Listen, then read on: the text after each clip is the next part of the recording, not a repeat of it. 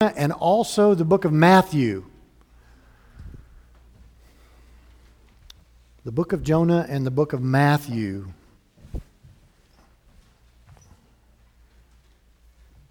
It's kind of an art form, that pastors have of kind of drawing out that time when everybody's turning in their Bibles, Turn to the book of, Jonah and Matthew. There's a slight pause. And the book of Jonah and also Matthew, Is everybody there? Is the awkward moment over? Jonah chapter 4 and Matthew chapter 12. So over the past couple of weeks, as we've been looking at Jonah, I've mentioned several times that Jesus himself mentions Jonah. And we're just going to quickly take a look at that passage and see some application there for us. So Matthew chapter 12, start at verse 38.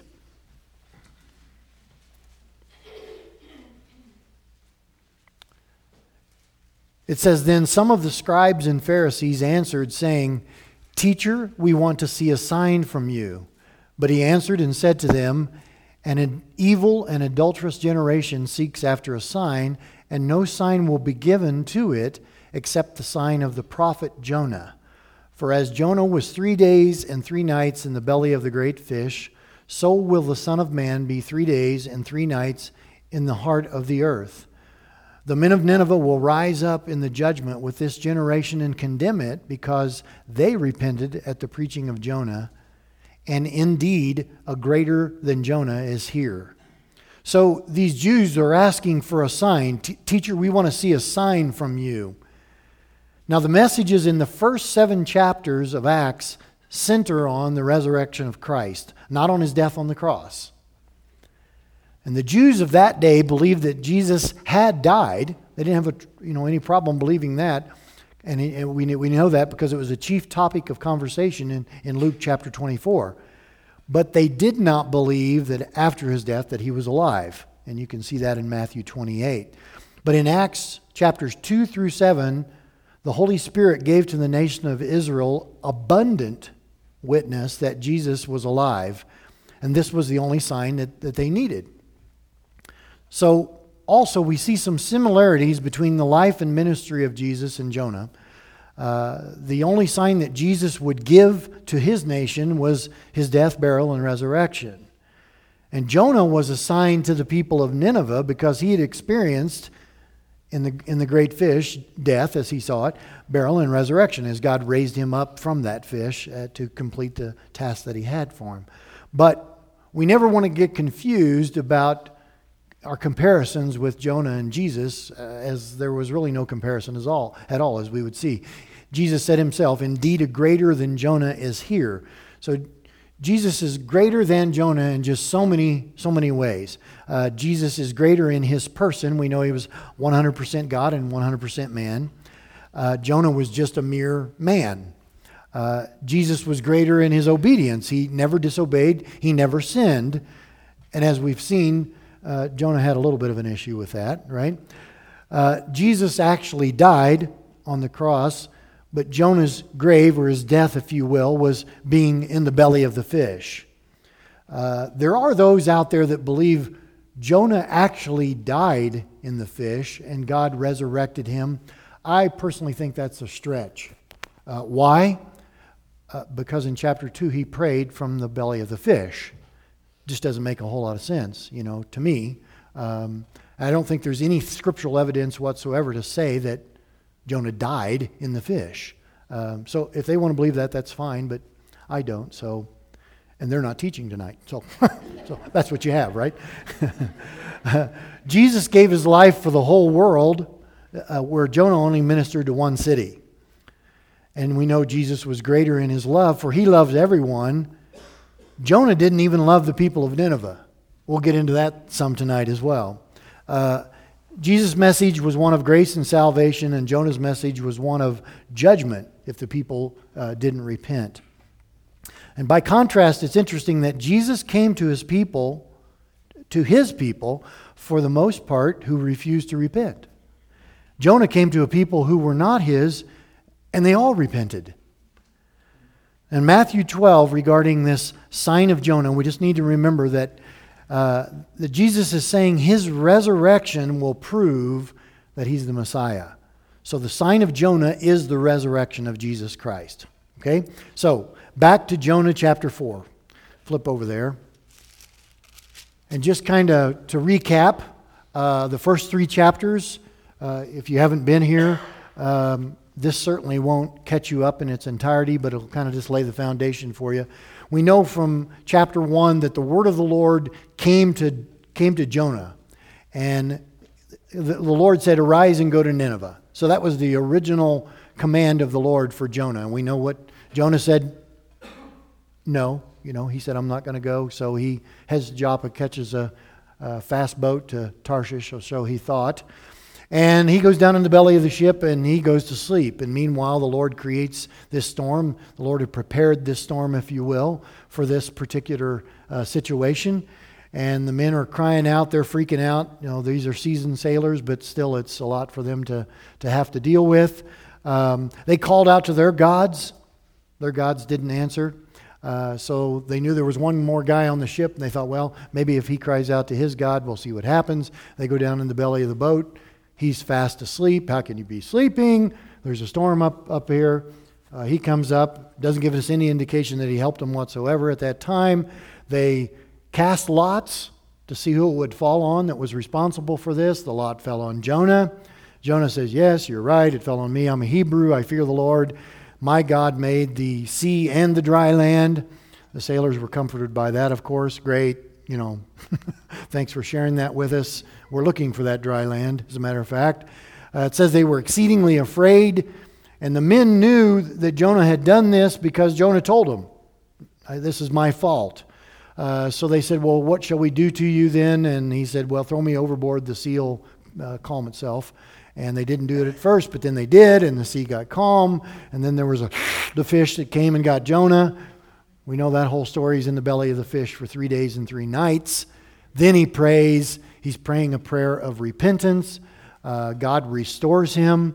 Whale vomits him out. I almost said pukes him out, but I thought that's too gross. I shouldn't say that. Vomits him out on dry land. And I already said it. There you go. And so then he carries on his task. Once again, God says, "Go into Nineveh." And this time he says, "Preach to them the message that I will tell you." So he didn't even know what the message was going to be. He goes on into Nineveh, and in 40 days, and Nineveh will be destroyed. That was his message. Remember those famous 8 words that he shared with them. And so then all the people of Nineveh, they repent. They cover themselves with sackcloth and ashes. Even the king gets in on the action, covers himself with sackcloth and ashes. And then he makes a proclamation that everybody's supposed to do this. Now it's law. Men, women, children, animals. We talked about that. All of them repent. And it says, the king says that hopefully if we do all of this, then God will relent from this disaster that's going to come upon us. What happens? God relents. They repented. God relents. And so it brings us to chapter 4 with Jonah here. And we're going to find out that however interesting of a character we thought Jonah was, it gets even more interesting in chapter 4. This guy is something else, to say the least. And he's going to remind all of us of someone, which is us. So in this chapter, we're going to break it up into 4 parts. You'll see these 4 parts. I'm not going to dwell on them a whole lot, but you're going to see in verses 1 through 3 where God's listening to Jonah. And then in verses 4 and 5, God rebukes Jonah. In verses 6 through 8, God comforts Jonah. And then in the last 3 verses, 9 through 11, God is going to instruct Jonah. And then we'll see what happens with that. So let's get into our text. Verse 1, "But it displeased Jonah exceedingly, and he became angry." Now think about that scene for a second. 120,000 people, as well as livestock, repent. They cover themselves with sackcloth and ashes, and Jonah's angry. It bothered him exceedingly. It displeased him that this happened. God's prophet, Jonah, that he sends to the people of Nineveh to tell them they're going to be destroyed unless they repent. So they repent, and Jonah's like, "Great. Great. Can't believe you did that, God. So why did Jonah become angry when God spared Nineveh? Okay, look at this time. We see that the Jews, they didn't want to share God's message with Gentiles. The Jews knew that they were God's chosen people, and they thought that's just the way it needs to stay. We don't need to reach out beyond that. We also know that that's true even in Paul's day, right? Remember the whole scenario with Jesus and the woman at the well. Jews didn't travel through Samaria. They just didn't go through there because they just didn't get along. They didn't like them. They didn't want the idea of God's message going to the Samaritans. So we see here that Israel has forgotten their original purpose as a nation. Remember back in Genesis 22, we talked about that they were to be a blessing to the rest of the world by sharing God's message with other nations. That's what God's call on them was for. So they aren't doing this. But Jonah thought that God should not just freely give away this salvation to this wicked heathen nation known as Assyria and Nineveh that was in there, Assyria. But this is exactly what God does. He even does it today, right, to those that come to faith in Him. We all come from a wicked background. Looking around, some of us more than others, I think. But we all come from a seedy background, which is rooted in sin because we don't have a relationship with the Lord. So there's a lot to be forgiven there. So we can kind of see the ridiculousness of Jonah's anger in this, I guess. But what about us? We have to ask ourselves the question, do we have certain people groups that we tend to avoid when it comes to sharing the gospel or just even conversing with? Do we have a judgmental attitude towards certain groups? Do you ever think about where Assyria is? Modern day Iraq? That's interesting. Do we have a problem with Iraqians? Is that a word? The Iraqi people? I would say in some cases, yes, we do. We shouldn't. This is a good lesson for us in that. So do we have preconceived notions about how people would respond or not respond based on what we share with them? Do we even care? Romans 9, verses 14 through 18 says, "What shall we say then? Is there unrighteousness with God? Certainly not. For He says to Moses, I will have mercy on whomever I will have mercy, and I will have compassion on whomever I will have compassion. So then it is not of him who wills, nor of him who runs, but of God who shows mercy. For the Scripture says to the Pharaoh, For this very purpose I have raised you up, that I may show my power in you, and that my name may be declared in all the earth. Therefore, He has mercy on whom He wills, and whom He wills He hardens." So I think I can see the Lord saying here, Hey Jonah, I'm God and you're not.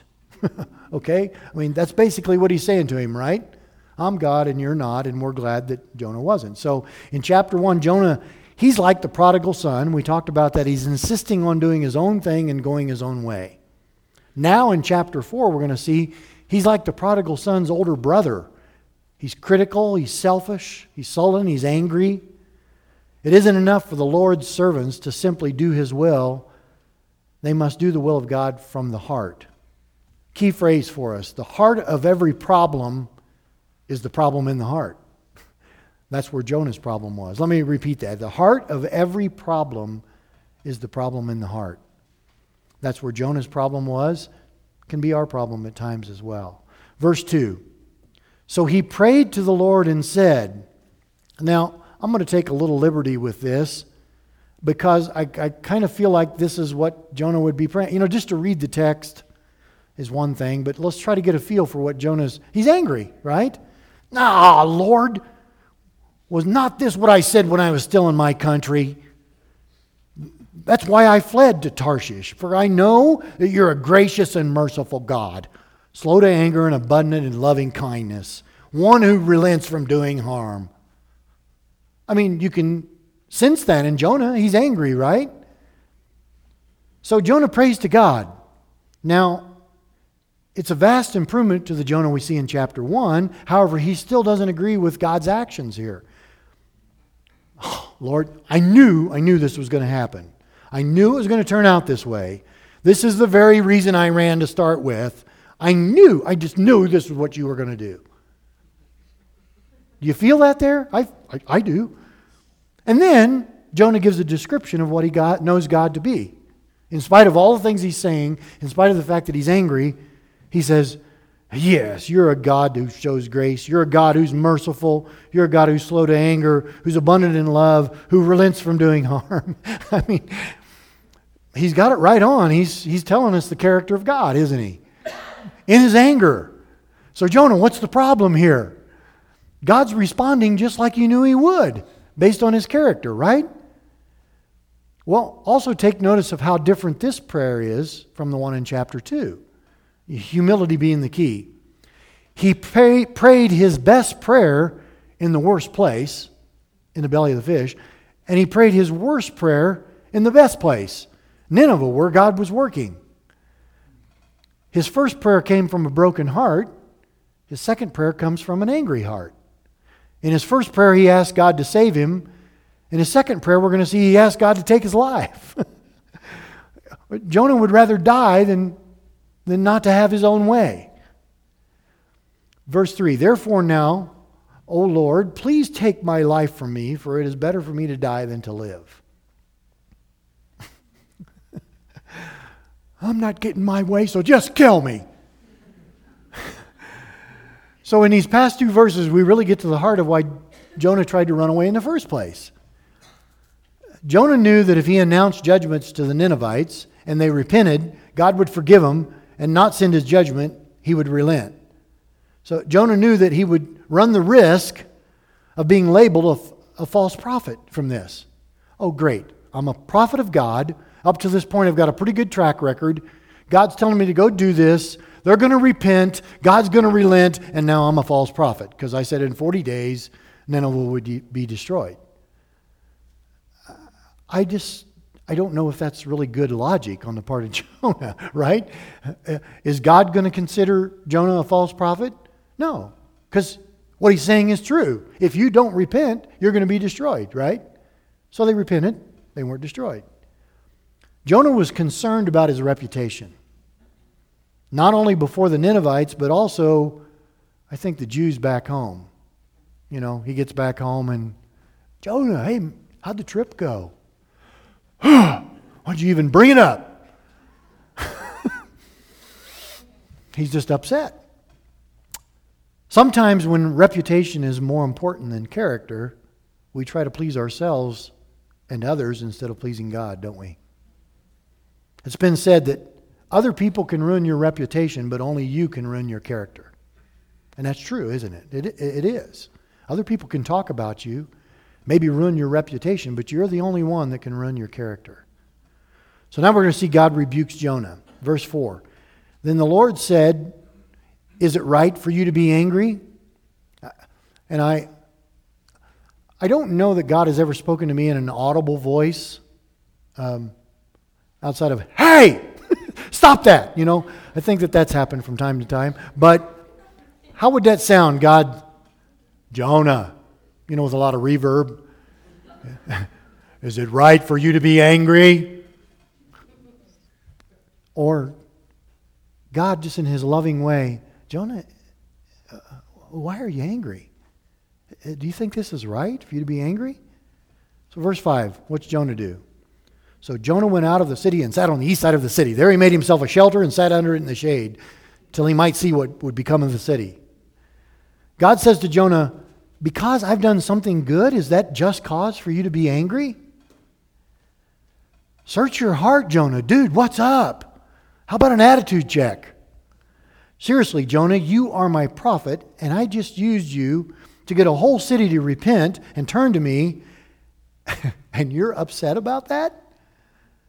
Well, you see, Jonah is doing something that we've all could recognize in ourselves, and certainly in our kids. He's sulking. Jonah is sulking. Mom used to say to me when I was a kid, when I was sulking, if you don't stop, your face is going to stick like that. Did you ever, that, lower lip sticking out? When Dad would tell me then, if if you stick that bottom lip out any further, I'm going to turn you upside down and use you for a snow shovel. You know, Jonah is sulking. The definition of the word sulking, Webster defines it as a state of resentful silence or irritability. And another dictionary defines it, I like this one, being grumpy, aloof, silent, and unsociable. You know, just having a face that says, I'm upset and I'm not over it yet. There's just a lot to get upset about, and go away, leave me alone. I just need some me time. How many of us have said that? Just give me some space. I need some me time. Guys, have you ever said that to your wives? Wives, have you ever said that to your husbands? Bunch of liars. You guys have. You're just not responding. I'm sorry. I didn't mean to call you liars, but I thought a good t-shirt would be sulking. It's not just for kids anymore, you know, or something like that. You know, in a sulking, we might be able to get away with that with other people in certain circumstances, but Jonah should already know he's not going to get away with that with God, is he? He's just not. He's not going to get away with it. I think he would have already seen that. But then the text says, till he might see what would become of the city. Jonah, what has already become of the city? They repented. God relented. What more do you want, Jonah? I think he was still holding out hope that it wouldn't take or something, you know? I'm not sure that this is really going to work out, this whole sackcloth and ashes thing and repentance going, you know, wild and everything. He maybe thought that God's plan wouldn't work, that he would be able to say then, see, I was right. They're not going to repent. They need to be destroyed. But where should Jonah where should have he been? He should have been in the city doing follow-up ministry, shouldn't he? This huge revival in this city. And he could have been there teaching and discipling, encouraging and ministering. But instead, he was totally disengaged from the whole situation. He was in a state of depression. Self-inflicted, but he was depressed. You want a guaranteed recipe for depression? Distance yourself from other people. It's an easy way to get depressed. But also, I have a 10-step program for overcoming depression. You ready for this? 10 steps. Step 1, do something good for someone else. Step 2, repeat step 1 9 times. There's your 10-step program right there. If we get our focus off of ourselves and onto others, we'll find that our situation just looks entirely different. Jonah went to a big party called Pity, and he was the only guest. All right? And we can be the same way. We cry out to God for help. He releases us, and for a while we're very happy. But when other pressures come, we begin to lapse into this self-justification, self-importance, self-pity. There was a story of a woman who was heartbroken when her dog disappeared. So she put an ad in the local paper offering a reward for its return. The next morning, the phone rang. It was the voice of another woman. She said, I'm calling about your dog. Then she began to cough. She explained she wasn't feeling very well.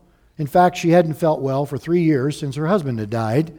She went on to say that after her mother and father had passed away, that recently her sister had contracted cancer and was undergoing painful treatments. Her friends weren't doing well either. She gave the details of their various illnesses and went on to describe the funerals of several of them. And after about 30 minutes of this, the woman who had lost the dog tried to get the caller back on subject, and she asked, yeah, but what about my dog? The other woman replied, oh, I don't have him, but I thought you might be feeling badly about losing him, so I thought I'd just call and cheer you up. You see, our situation is probably not as bad as what someone else is going through. If we become so focused on ourselves and our issues, we're of no use to anybody else, are we? Jonah trucked it out to the edge of town, set up on a hill underneath a shelter, just looking at the city, sulking, having a pity party. Remember when he was on the boat with the sailors? He's so self-focused, he didn't help. He was asleep. He slept. Verse 6, Now we're going to see God comforting Jonah. And the Lord prepared a plant and made it to come up over Jonah, that it might be shade for his head, to deliver him from his misery. So Jonah was very grateful for the plant. But as morning dawned the next day, God prepared a worm, and it so damaged the plant that it withered. And it happened when the sun arose that God prepared a vehement east wind, and the sun beat on Jonah's head so that he grew faint. Then he wished death for himself and said, "It is better for me to die than to live." This guy, I tell you what, I thought today this could be a great little, short movie. I guess it is. The VeggieTales version is pretty entertaining. That's come up several times over the past 2 weeks. Why didn't you just show the VeggieTales movie? I don't know. I thought it might be over your head. I don't know. So God says, there's Jonah pouting and mad because I saved the city of Nineveh. I'll just bless him. Now, isn't that just like the Lord?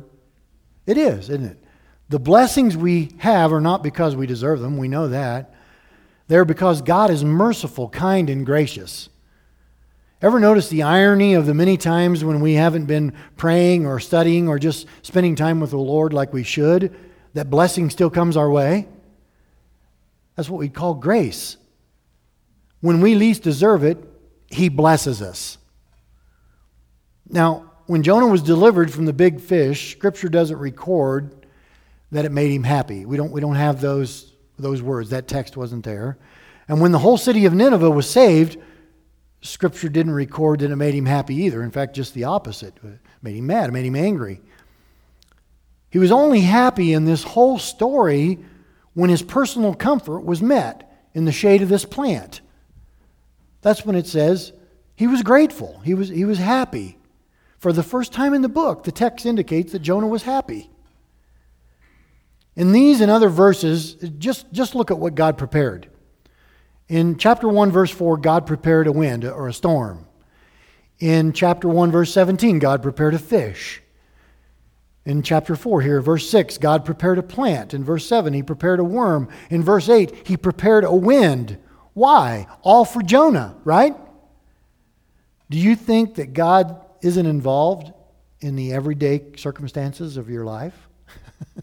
I mean, look at this. This is all happening within 3 verses. He did this. Just late in the day, a night, and the next morning. All this is going on with these 3 verses. I mean, just look at that. Would you just look at that? Just look at the things God prepared to work in Jonah's life. All these things that He prepared. That's what the text says. He prepared a fish. He prepared these storms. He prepared a people even, the Ninevites, for Jonah's message. God orchestrates the little details in our lives every day if we just take the time to watch and listen. What appears that Jonah, at least for a time, was no longer depressed. He was grateful. He was happy. And he was finally out of this spiritual funk he was in, or so it looks. Then this worm came, and the plant was gone. The east wind came, and the Scripture doesn't indicate it, but it says that Jonah had built this shelter for shade. I'm thinking the wind blew the shelter away too. That's just my thoughts on it. And then the sun's beating down on Jonah's head. Jonah grew faint. So who prepared the storm, the fish, the plant, the worm, the wind, and the sun? God. God did all the giving and all the taking. Job said it in this way in Job 1:21. It is the Lord who gives, and it's the Lord who takes away. Blessed be the name of the Lord. That's the attitude that Jonah should have, right? Well, all this is going on, but blessed be the name of the Lord. I don't know why he's not like that. We're like that, aren't we, all the time? Whatever comes up, whatever's going on, blessed be the name of the Lord.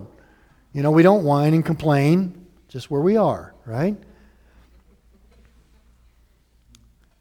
It's as if the Lord was saying, yesterday, Jonah, I comforted you. Today, I'm developing you. And it's the same with us. One day He's blessing and comforting us. The next day He's developing us, sanctifying us, doing His work in us. It's all a part of His process because He's more concerned about our character than He is our comfort. It's all a part of the maturing that God is doing in each and every one of us. Verse 9. Then God said to Jonah, "Is it right for you to be angry about the plant?" And he said, I'm going to take some liberties. "It is right for me to be angry, even to death."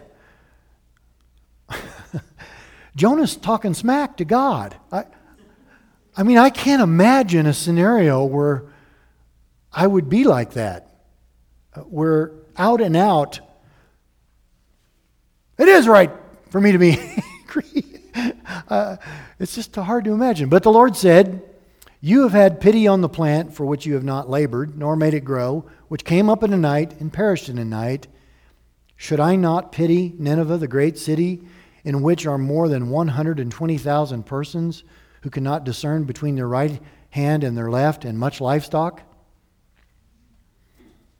A few years ago, there was a skit that aired fairly regular on Saturday Night Live. And then most of you are probably familiar with that show. It was about a couple that were called the Whiners. Do you guys remember the Whiners? Some of you younger folks might not, but everybody I see smiling remembers, which gives us an indication of their age, right, young folks?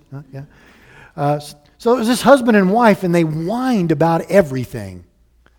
In one episode, they go into this restaurant, the waiter gives them a menu, and then asks them what they want to order. "Is that all you have? We can't eat any of this. It's too hot in here. It's too cold in here. These chairs aren't comfortable." You might even hear that in some churches, actually. Whining, whining, whining. It's one of those words that sounds like it's meaning, right? Whining, I'm whining. You know that old saying that we probably used before, "Hey, can I get some cheese with that wine?" Everybody's probably used that. I think Jonah's whining here. You know, he's angry, but I think like most of us would be, he's not going to just be out and out mad, lashing out at God. He's whining. "It's right for me to be angry, even to death." You know? Whiner. Oh. But even in the midst of Jonah's whining, God, who's ever patient, begins to instruct him. Jonah's anger fed his ego and produced the poison of selfishness and self-pity in his heart. He still had a problem with the will of God.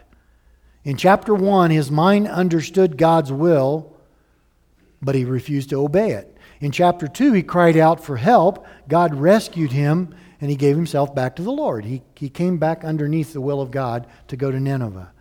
In chapter 3, he yielded to God's will and went to Nineveh to preach, just like God told him to. But as we can see, as we've been looking tonight, his heart wasn't yet surrendered to the Lord. Jonah did the will of God, but not from his heart, just out of God's command, his obligation. Jonah had another lesson to learn, perhaps the most important. Chapter 1, he learned the lesson of God's providence and patience. You can't run from God. Chapter 2, he learned the lesson of God's pardon. God forgives those who call upon him. Should have remembered that. In chapter 3, he learned the lesson of God's power as a whole city humbled themselves before the Lord. Now he had to learn the lesson of God's pity or God's compassion for the lost, like Nineveh. And that God's servants, we must also have compassion. It's just incredible when you think about it that Jonah brought a whole city to faith in the Lord, yet he didn't love the people. Jonah had pity for the vine that had perished, but yet he didn't have compassion for the people of Nineveh. You're grieving the loss of a plant, Jonah, but there are 120,000 people in Nineveh that cannot discern between their right hand and their left. Jonah, where is your mercy? Where is your compassion? Where's your heart? Now it's interesting that Jonah and Nahum are the only books in the Bible that end with questions. And both of them have to do with the city of Nineveh. Nahum ends with a question about God's punishment of Nineveh. Jonah ends with a question about God's pity or compassion for Nineveh. And it does seem strange to end this book this way. It's ending basically with an unanswered question. It's just kind of hanging out there. And I know like you guys, you're probably that, and much livestock. What does that mean? I have no idea, okay? So let's move off of that. But that's the way God works. We see in Jonah that in chapter 1, verses 1 and 2, God has the first word, doesn't he? Then we see in Jonah chapter 4, verse 11 that we just read, God has the last word. God gets the first and the last word. And that's the way it should be in our lives, in every situation. First and last word from God. So what happened with Jonah? I had somebody ask me that before the service. So what do you think happened to Jonah? Where did he go after this? Did God still use him as a prophet? Was his heart ever softened regarding the Ninevites? They're good questions to which we don't have any answers to. It's just left hanging there at the end of this story. But we can trust this. We can trust that God did in Jonah what needed to be done because of his love for Jonah. Just like God will do with us as well because of his love for us. Somebody pointed this out to me today on Facebook, and I just wanted to read it to you. It was written this week. Pastor Ed Taylor put it on his Facebook page. Pastor Chuck Smith wrote this week. A great Bible truth about God's character. He is love. And he used 1 John 4, verses 8 and 16 for that. He says, God's love never fails. God has never stopped loving you. He does not love you when you are good and hate you when you're bad. God's love for you remains constant and unchanging. It cannot fail. God continually pours out his love upon your life, for his love for you does not depend upon what you are, but upon who he is. Great little thing Pastor Chuck shared with everybody. So God ends this book with a question for Jonah and a question for us. Where is my heart? Where is your heart? Do you remember that I entitled each of these teachings in the book of Jonah? Chapter 1, rebellion. Chapter 2, repentance. Chapter 3, revival. And chapter 4, remorse. Remorse. What does chapter 4 have to do with remorse, you might ask? Well, Webster's defines remorse as a gnawing distress arising from a sense of guilt for past wrongs. I think Jonah was feeling remorse because God did use him and Nineveh responded, but just not in the way that Jonah wanted.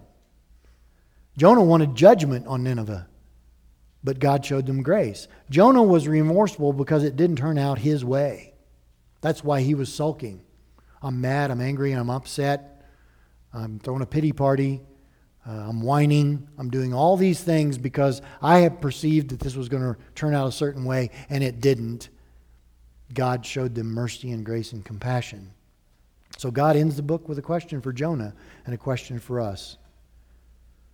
Where is your heart? Let's pray. Father, we thank you for this evening, Lord. We thank you as we finished up this book of Jonah. And Lord, in so many ways, we can relate to this man. Lord, we see the things that he did. We see the things that he said. We see his actions. Lord, we see the way that in so many ways disrespected you out of disobedience. And Lord, the way that he talks back to you, as we see in chapter 4, and just being angry. It's not a righteous anger. And so, Lord, we can relate to Jonah. We are like Jonah in so many ways. But Lord, what we can take away from this tonight especially is that we know that you love us. And Lord, because of that love extended towards us, you continue to invest in us, Lord. You continue to grow us and mold us. Yes, you continue to correct and rebuke us as well when we need it. Lord, we thank you for that because we know that for every correction that's made, every rebuke that's done, for the love that you show us, the mercy and compassion, and all of these things, Lord, you're constantly drawing us closer to you. You're sanctifying us, Lord.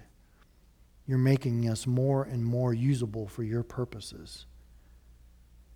Lord, we want to be willing servants. We want to be obedient servants. But Lord, give us a heart to love people. to love those that are, in our eyes, unlovable. People we just don't want to reach out to, that we don't want to love, Lord. Give us a heart for them, Lord. Give us a heart that would cause us, Lord, to desire, to want to share this good news of life. We have the best good news that was ever created, that Jesus Christ died for the sins of all people. And that if we would but turn and respond to Him, and Lord, just respond to that invitation that you've given us to accept you as the sin offering for our sin. We fall short on our own. We can't be in fellowship with you, Father, without the sacrifice that was made by Jesus on the cross. And He was resurrected, and He lives again, sitting at your right hand, interceding for us. And as we come to you, Lord, and accept that sacrifice that was made for our sin, you give us your Holy Spirit to guide and direct and to teach and to counsel. Lord, we're without excuse. We were without excuse by your initial offering of Jesus Christ dying for us. And now that we know you and have a relationship with you, Lord, we're without excuse because we have your Holy Spirit living in each and every one of us to guide us and direct us if we would just turn to you, Lord, and just rely upon you. Lord, when we came to you, you relented from our destruction, Lord. You reached out in love and grabbed us out of our pit and drew us to yourself. And in that, all you're asking is that we would just return that love to you and be available for you, Lord, to use.